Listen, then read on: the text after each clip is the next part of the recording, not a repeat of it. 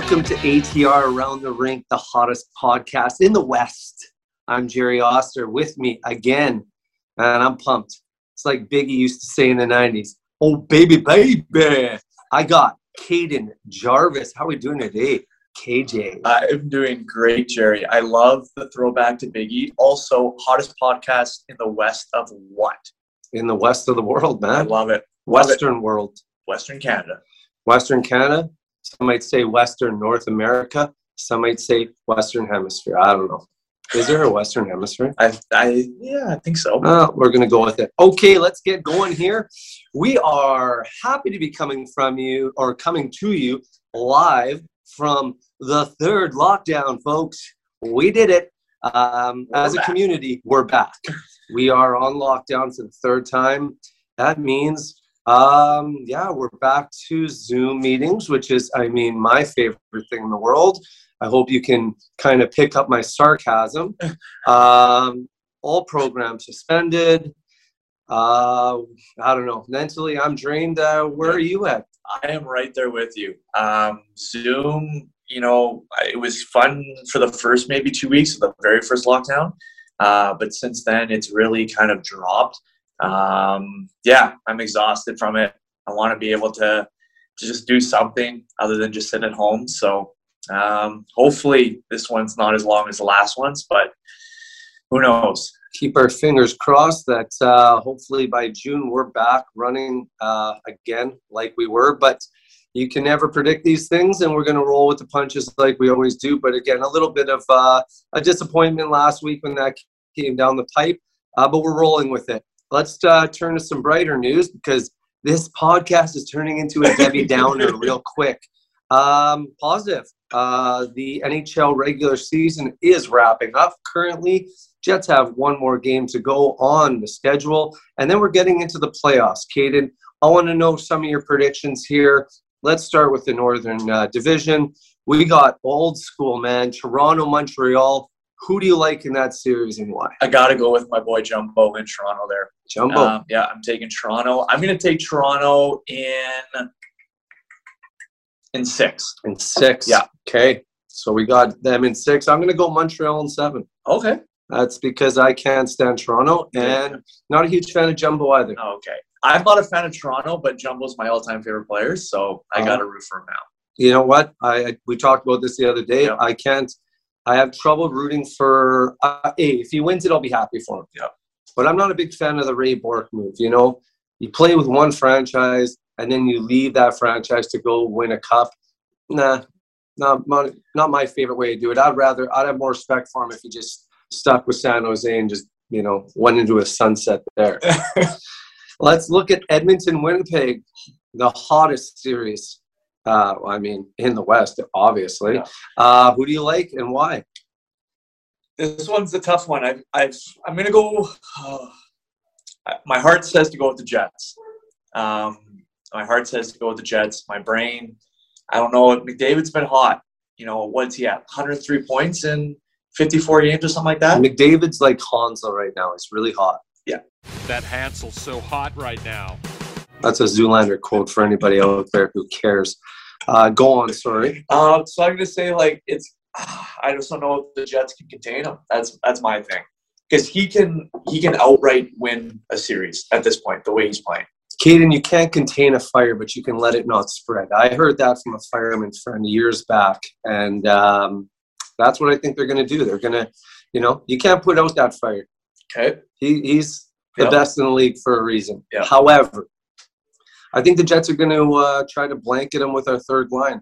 That Lowry, Appleton, and whoever you want to put in on that line. I think that's the best chance for the Jets to beat Edmonton, is if they can kind of just slow him down a bit. You're not going to stop him, right? Yeah. But if you can slow him and Draisaitl down, I always think of the way it's a little bit different, obviously, different sports, but football when they got a good running back. Yep. Take away the running back. Yeah. Let's see if they can win it another way. I'm the same way with Edmonton. Take away Draisaitl and McDavid if you can. Mm-hmm. Let the other guys win it. Okay. Like what? Is Yamamoto going to beat the Jets? I'd like to see it. I'd like to see him try. And I think it's going to really come down, to be honest, in this series. I think it's going to come down to goaltending. 100%. Who is Edmonton's goalie? Mike Smith, Oh, 39-year-old, playing like he's 29. He's playing lights out right now. Yeah. So this is a toss-up. You went with Edmonton. I'm going to go with the Jets. I went with Jets. Oh, you went with Jets? Yeah. Oh, jeez. Yeah. Okay, well, we both got Jets, so Yeah. that's good. And you know what? Let's leave it there. Let's just keep it with the North because that's kind of what we've been doing on the pod. We don't want to go through anything. No one cares anyways. Okay, so let's get to the interview. We got Sebastian Bordeleau. We talked with him last week about his time in, working with the Nashville Predators as their skills coach. We also talked about skill development in his career.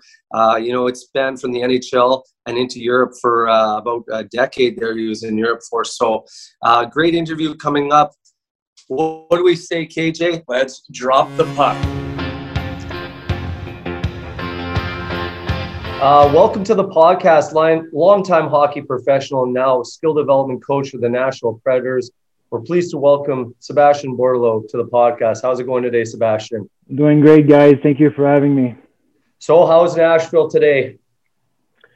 It's actually raining today. I woke up this morning at 5 in Columbus and drove down, and it was pouring rain the whole way in.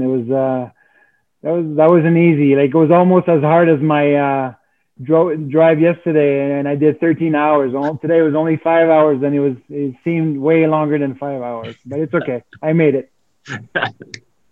Okay, so let's take a look back. Let's start with your hockey career. You spent time in Montreal, Nashville, Minnesota, and Phoenix in the NHL, and then went over to Europe. First off, what was it like playing for such a historic franchise such as Montreal? It was nice, obviously. I didn't grow up in Montreal as much as like the other kids. My dad was playing over in France and Europe, so we would spend our winter season over in Montreal, in France, and we'd come back and way up north in Rouyn-Noranda, where my parents are from. So it's not like, okay, it's my dream team to play for Montreal because I didn't grow up in Montreal, but it was obviously nice. We came back in Montreal. I was 13 years old. And then I saw them play, obviously. But my favorite players was Stevie Y. So I love the Red Wings. But obviously Montreal won in 93 and I got drafted in 93. So there was a good vibe in Montreal with that cup. And it was nice to be part of that, summer vibe when I got drafted by Montreal. And after that, you know how it is. You start your path, and you're a rookie in Montreal. It's trying to make your steps. It's not easy as a rookie, and there's so much pressure in Montreal, Toronto, all those Canadian teams. As a young player, you don't get maybe all the opportunities that you would like. But I really enjoyed my time there. It's one funny story. I was kind of in and out of the lineup. You're sometimes eating hot dogs. The next time you're left wing on the first line, then you're back on the fourth line. And so they used to call me the convenience store. Like whenever they needed me to be, I would be there. So I'm on my way to the rink, and my buddies called me on the way there. He's like, "Hey, boys, I'm not coming to the game tonight." I'm like, "Really? Why?" "Well, you're not playing." He's like, "How do you know? I'm not even at the rink." "Well, the coach was on the radio and you said that this guy was in, so you were out." I'm like, "All right. Well, that was Montreal. Everybody knows everything maybe before you or at the same time as you, or like everybody gets, so that when you guys are doing good, when the team is doing good in Montreal, like you're a hero. And then when things are not going so good, like you get people on your bad side, but it's part of the game." Who'd you have as head coach when you were in Montreal? It was Mario Tremblay to start off, and then I had Alain Vigneault. It was the second time that I had Vigneault, because Alain was my first coach in junior when I was 16 years old. And boy, was I scared of him. Oh, boy. He was a mean person when I started at 16 years old. He was a bit better in Montreal after that, but I've learned a lot with him, for sure. It was good. So when you started in Montreal, was there any veterans that kind of took you under their wing and taught you the ropes of the league? Yeah, I hang out quite a bit with Patrice Brisebois and Pierre Turgeon, and they would show me around and try to teach me how to behave like a pro in different situations. It could be around the rink or just traveling with the team, different things like this. Guys were around the league, they won and they had good season. They were hell of players, so they for sure they took me under their wing and they showed me the ropes here and there, different things. You think you know your stuff, but you're like, you can't do this, you can't do that. So now it was fun. We had a good group of a French Canadian in Montreal back then, and we had a really good mix of also Western boys. So it was fun. We had a lot of fun. So why not take us through your NHL debut, your first game in the NHL, played at the Molson Center, I believe. What was that day like for you? Actually, I played in the Forum. Oh. My first 2 games were in the Forum, so that was really nice. But guys, my first game in the NHL was way under the radar. It was the first game that Montreal played in Denver after the trade with Patrick Roy. So there was not much attention to my my first game in the NHL. But I remember that my first shift, I get on the ice and the face-off is right in front of our team's bench, and obviously Colorado has the last change, so they see me and my line get on the ice, and like next thing you know, Joe Sakic is there, Valery Kaminsky, and Peter Forsberg. So Mario Tremblay is right behind the bench, and he's yelling at me, boards, change. So I'm like, things are going fast in my brain, and I'm like, if I win it, I have to change. So I'm just gonna lose it maybe and stay on the ice a little bit longer. That's my first NHL shift. So I'm like, oh, whatever. I'll just see what happens. So next thing you know, I lost the face-off, and then I stayed on the ice for, 20, 30 seconds. And that was my first shift in NHL. So I thought it was funny. It is. You're the fourth line on the ice, and the first line on the other side comes on, and the coach is like, oh, what's going to happen? Change board. So that was pretty funny. So, but no, it was fun. I get to play in the old Forum. It was my first call up in Montreal. I broke my thumb. I was in Fredericton that first half of the year, and I broke my thumb, so I didn't play a whole lot of games. Then I came back in Freddie, started to play, and I was playing really good. So they called me up for 4 games, and I got to play my first game in the NHL, and then I played 2 games in the Montreal Forum and 1 game in the old Maple Leaf Garden. So that was pretty nice to experience that. Well, we all know that you were kind of like a goal scorer when you played. Do you remember your first goal? Yeah, I was against Pittsburgh, against Patrick Lalime, a good buddy of mine. We had the same agent, so we'd hang out lots together in the summer. It was a nice backdoor play. Shane Corson gave me a nice feed on the rebound, so it was good. Somewhat, I'm really bad with dates. I forgot which date it was, but I know it was against Mario Lemieux. And again, that game, my first goal went under the radar because I think he scored 4 goals that game. So that's how it goes. So you talked about Stevie Y being, a guy that you looked up to as a kid growing up. What was it like playing, your first game against Steve Yzerman, or you talked about Mario Lemieux? What was it like playing on the same ice as some of these, icons of the game? Yeah, well, obviously, those 3 guys, I think for me, Gretz, Lemieux, and Stevie Y, it took me maybe a few shifts or maybe a period to kind of get out of the starstruck moment, because you're like, can't believe I'm playing against these guys, and it took me, I think, 3 or 4 years before I asked Stevie Y for a stick.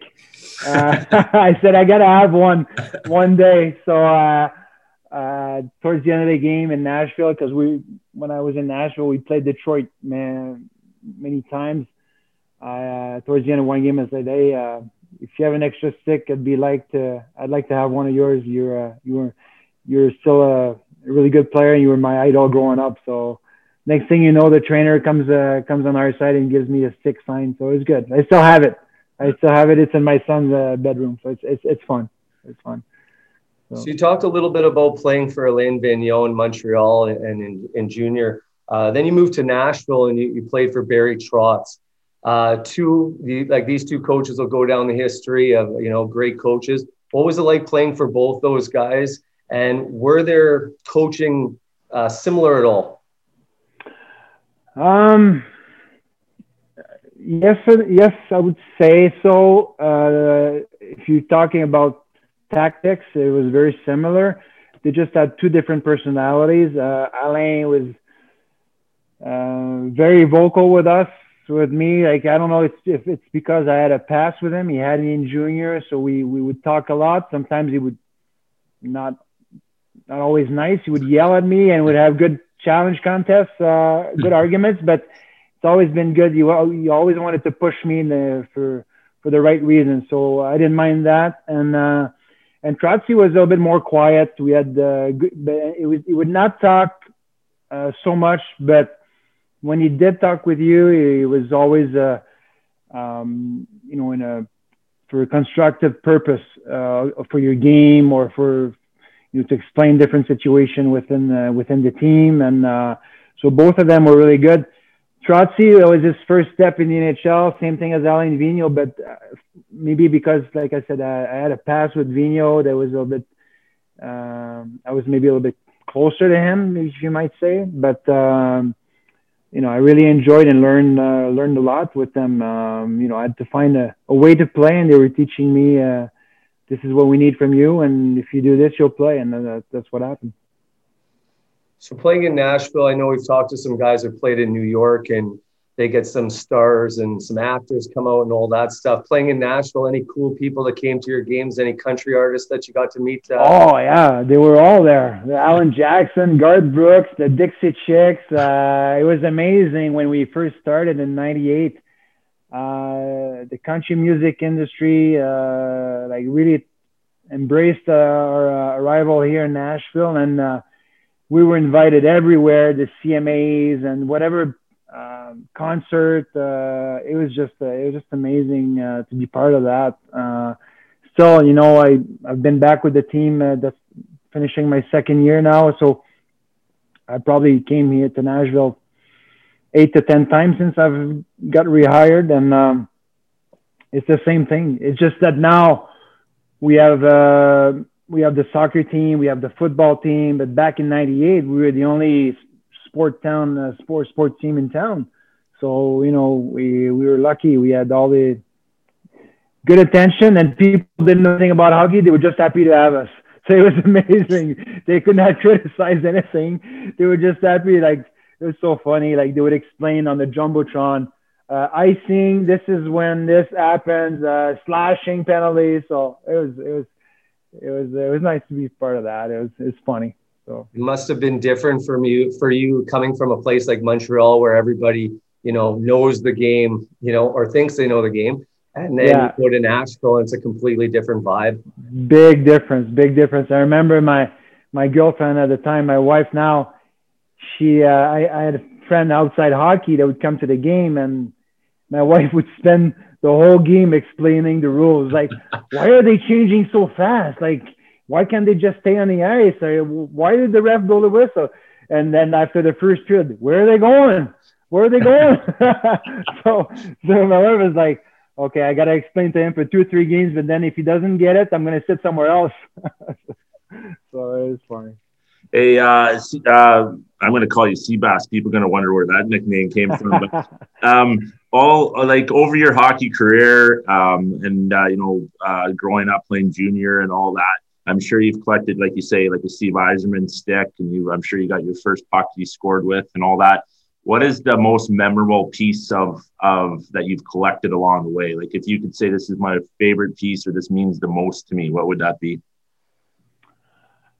Probably my first game, I'd say. You don't really remember it. You're like, you're spaced out during that game. You're nervous, and I did for my first game because, first of all, you're starstruck because it was against Colorado. Second point is I didn't think I was good enough to play in that league.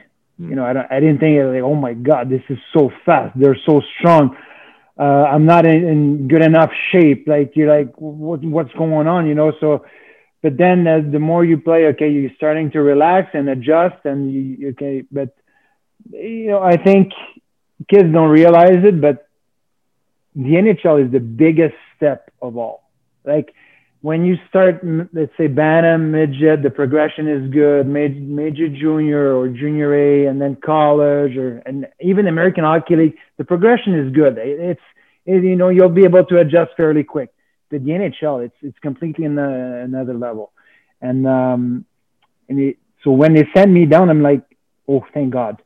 No, but seriously, I knew I was not ready for that. So I was like, okay, now I'm going back in the minors. I know what I need to work on. I know what I need to do to get ready, to get stronger, to get in better shape. To be faster, to execute different things under pressure. So when you're going back in the minors, you're trying to get ready for the next call up. So that was my first few steps, and my first game in the NHL was probably a nice memory. Also, when we played Tampa, and my dad was coaching in Tampa with Jacques Demers, that was a good moment as well. You know, so after the game, we kind of hugged near the bench, and so that was fun. Did he say anything to you on the bench, like when you're on the ice, when he was coaching? Yeah, he was chirping me. I gave it back to him. That's okay. Okay, so let's fast forward a little bit. You know, now you're out of the NHL and you head to Bern SC, playing the Swiss A League. You were up there for about 10 years. What was it about the league and about Bern SC in general that you really, you know, found a home with and really enjoyed with your time there? You know, life sometimes throws you a curveball, and when I got hurt in Nashville, broke my neck, and then abdominal and groin tear. That was my last pit stop that year was Phoenix. That was my 5th team that year. Almost quit hockey during that year. Like I was just enough is enough. But I hung in there, and we went back home, and I told my agent, I said, I'm going to train like I've never trained, and I'm going to find myself a contract with. Just find me a camp. Just find me a training camp, and I'll train like I never did, and I'll make my, you know, I've proven that I can play in the NHL. I had 40 points in Nashville, and so I trained like crazy. And then mid-July came, and that summer I was training with Christian Dubé, who just had finished his 3 years in Lugano, and he was going to Bern. And back then in Switzerland, you were only allowed 3 imports. And Derek Armstrong was there, and 2 Swedes were there as well. But July 15 is the deadline for guys to leave Europe with the NHL. And on July 15, Derek Armstrong signed with the Kings. So that morning, I was trained. That morning, July 15, I was training with Christian Dubé at the gym, and like usual, like we did all summer. He went home and looked at the news, and he saw that Derek Armstrong left. So without even telling me, he calls the team's president. There was no GM back then in Bern. So he called the team's president, and he's like, I have a good import for you. Give him a 2-year deal. For sure he's coming. Send him his contract, like good money, 2 years. I'll take care of the rest. He said he wanted me to come with him in Bern. So that night, we're playing in Sherbrooke in that Sherwood League. And he's like, Borge, you're going to get a contract offer tomorrow. I'm like, what are you talking about? Yeah, I talked to my president. He's going to give you a 2-year deal. You're coming with me. I'm like, whoa. I'm not even sure I want to go to Europe yet. Well, wait till you get the contract. You'll say yes. So I'm like, whatever. So next morning, I get a fax with a 2-year deal with Bern. I'm like, oh, my God. We just had our son. Thomas was born on January 3rd of that year, 2002. So that was July. So I'm like, my wife is like, well, I'm not going to work for a year because I'm just going to stay home with Thomas. So might as well try it. So we went there, never looked back, spent 7 years in Bern. And I think I'm one of the imports, if not the import that played the longest in Bern ever. And then I finished in Beal. I played 3 years in Beal. And we still lived in Bern. My wife was working in Freiburg, so Bern was more like central.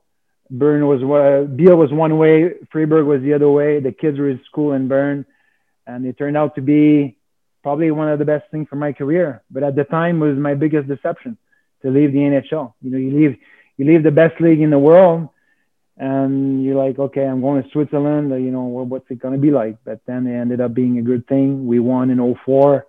I was always one of the top players in that league. No, it was a really, really good experience. We miss being in Switzerland. Our lifestyle and everything was good. My daughter's born there. Since we've been back, since 2012, I think went back 5 or 6 times already. So yeah, it's been fun. So you talked a little bit about, the progression through bantam, midget, or sort of U15, U18 now, and then junior. What was the difference when you left the NHL? Obviously, NHL's best league, and now you go to Switzerland. Any major differences that you noticed that you had to kind of work at when you got there and go, okay, I got to make an adjustment here in my game? Not in my game so much.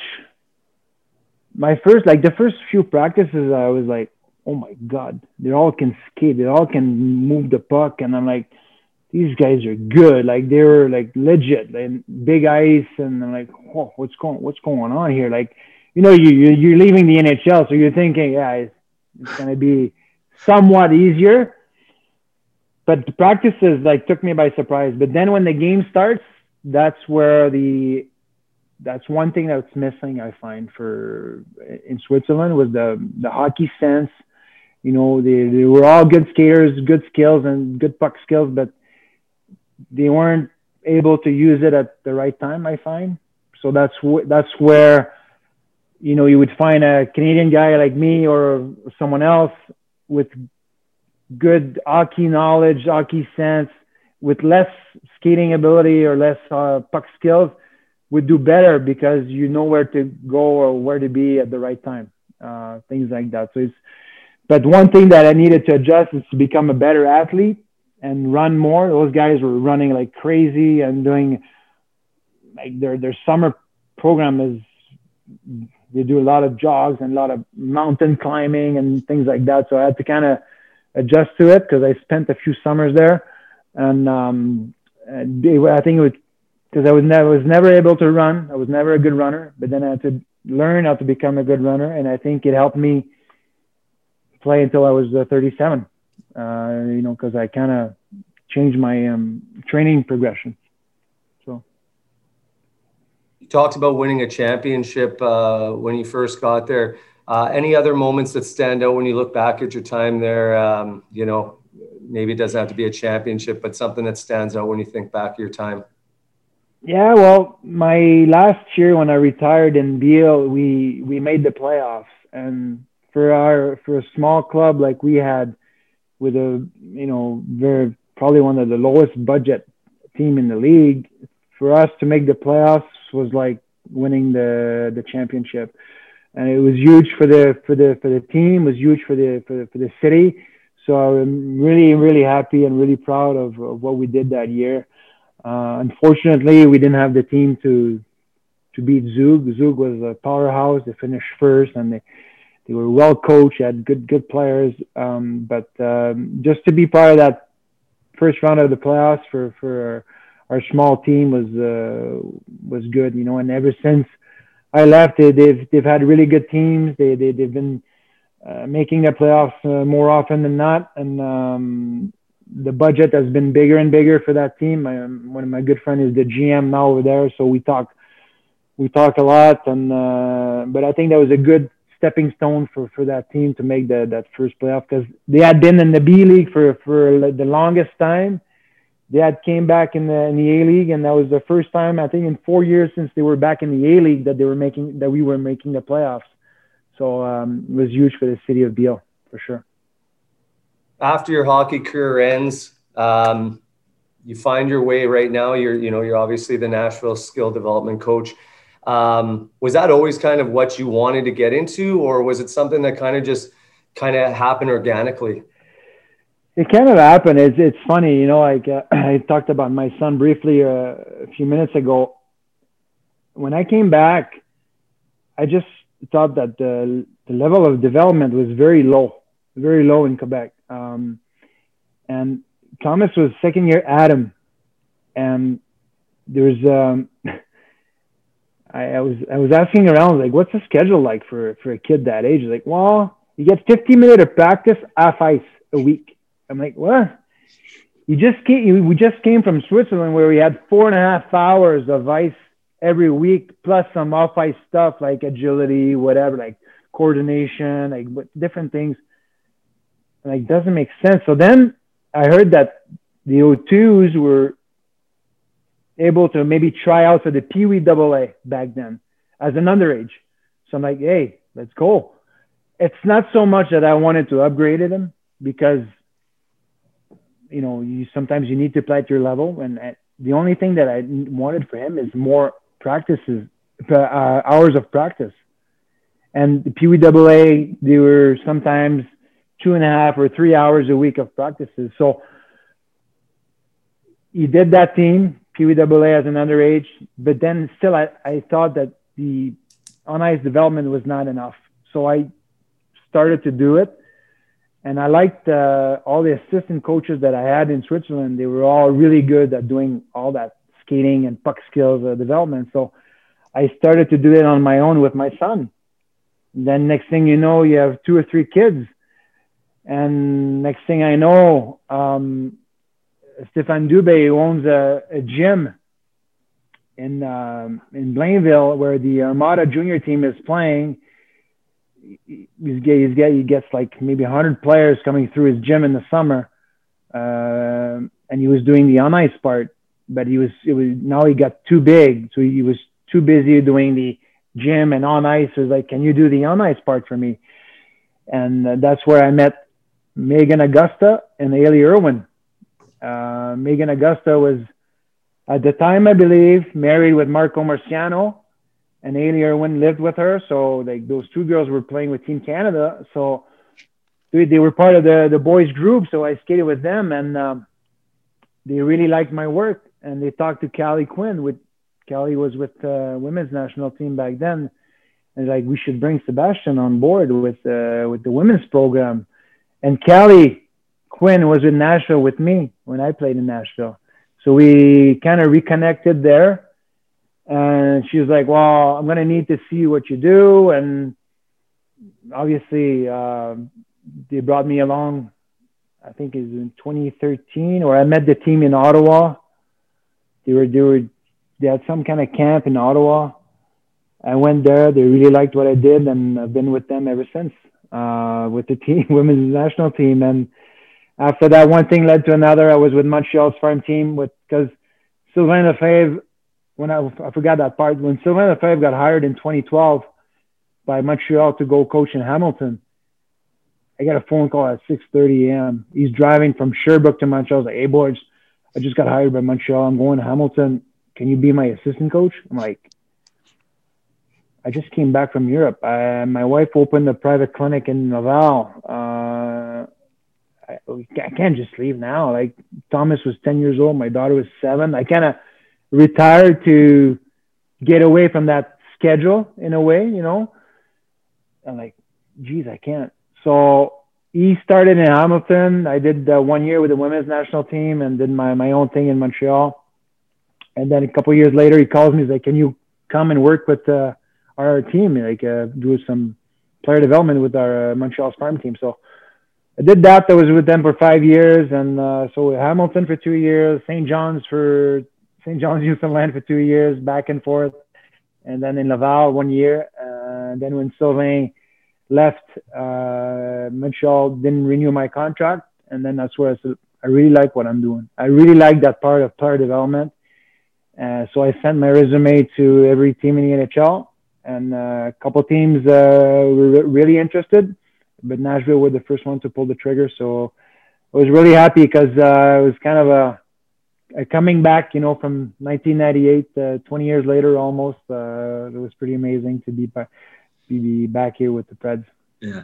Thinking back to when you, started in the NHL as a rookie, and you see rookies coming up now, what's the biggest difference between the player back then to the player nowadays? I think when I started as a rookie, I think we would train hard in the summer. I think my generation were the first one to take summer training more seriously off ice. But I have to say that the big difference now is they're not the kids are doing it off ice and on ice now. The level of skills and the speed of everything is the big difference now. Like the skating is gotten better and better. The agility has gotten better. So it's the only thing now that I'm somewhat fighting with some guys is when to use their skills. Yeah. Like like you see a lot of kids sometimes going to do a toe drag, or whatever. Like, why do you do this? There's nobody in front of you. Like, it's like they're doing an on ice skill drill in a game where, it doesn't fit, where you should have done a puck protection or whatever. So that's a big thing that I do now is, you're a good player, you skate well, you good puck skills, but do you know when to use your stuff? And that's one thing that I'm fighting a lot with. So just kind of touch on that. What are some things that you would, if you were talking to younger coaches or parents with younger kids, what are some things that you think they should know about skill development with their kids? It's a really good question. If I look back with my son and his age group, there's a bunch of kids that we were doing lots of stuff with them. I find the earlier, at a very young age, you can teach them the good fundamentals of skating, puck skills, but puck skills the right way with your eyes up and not doing Cirque du Soleil stuff on the ice. The game is slow at a young age, okay, and that's where they're going to be able to sync all the info from being on the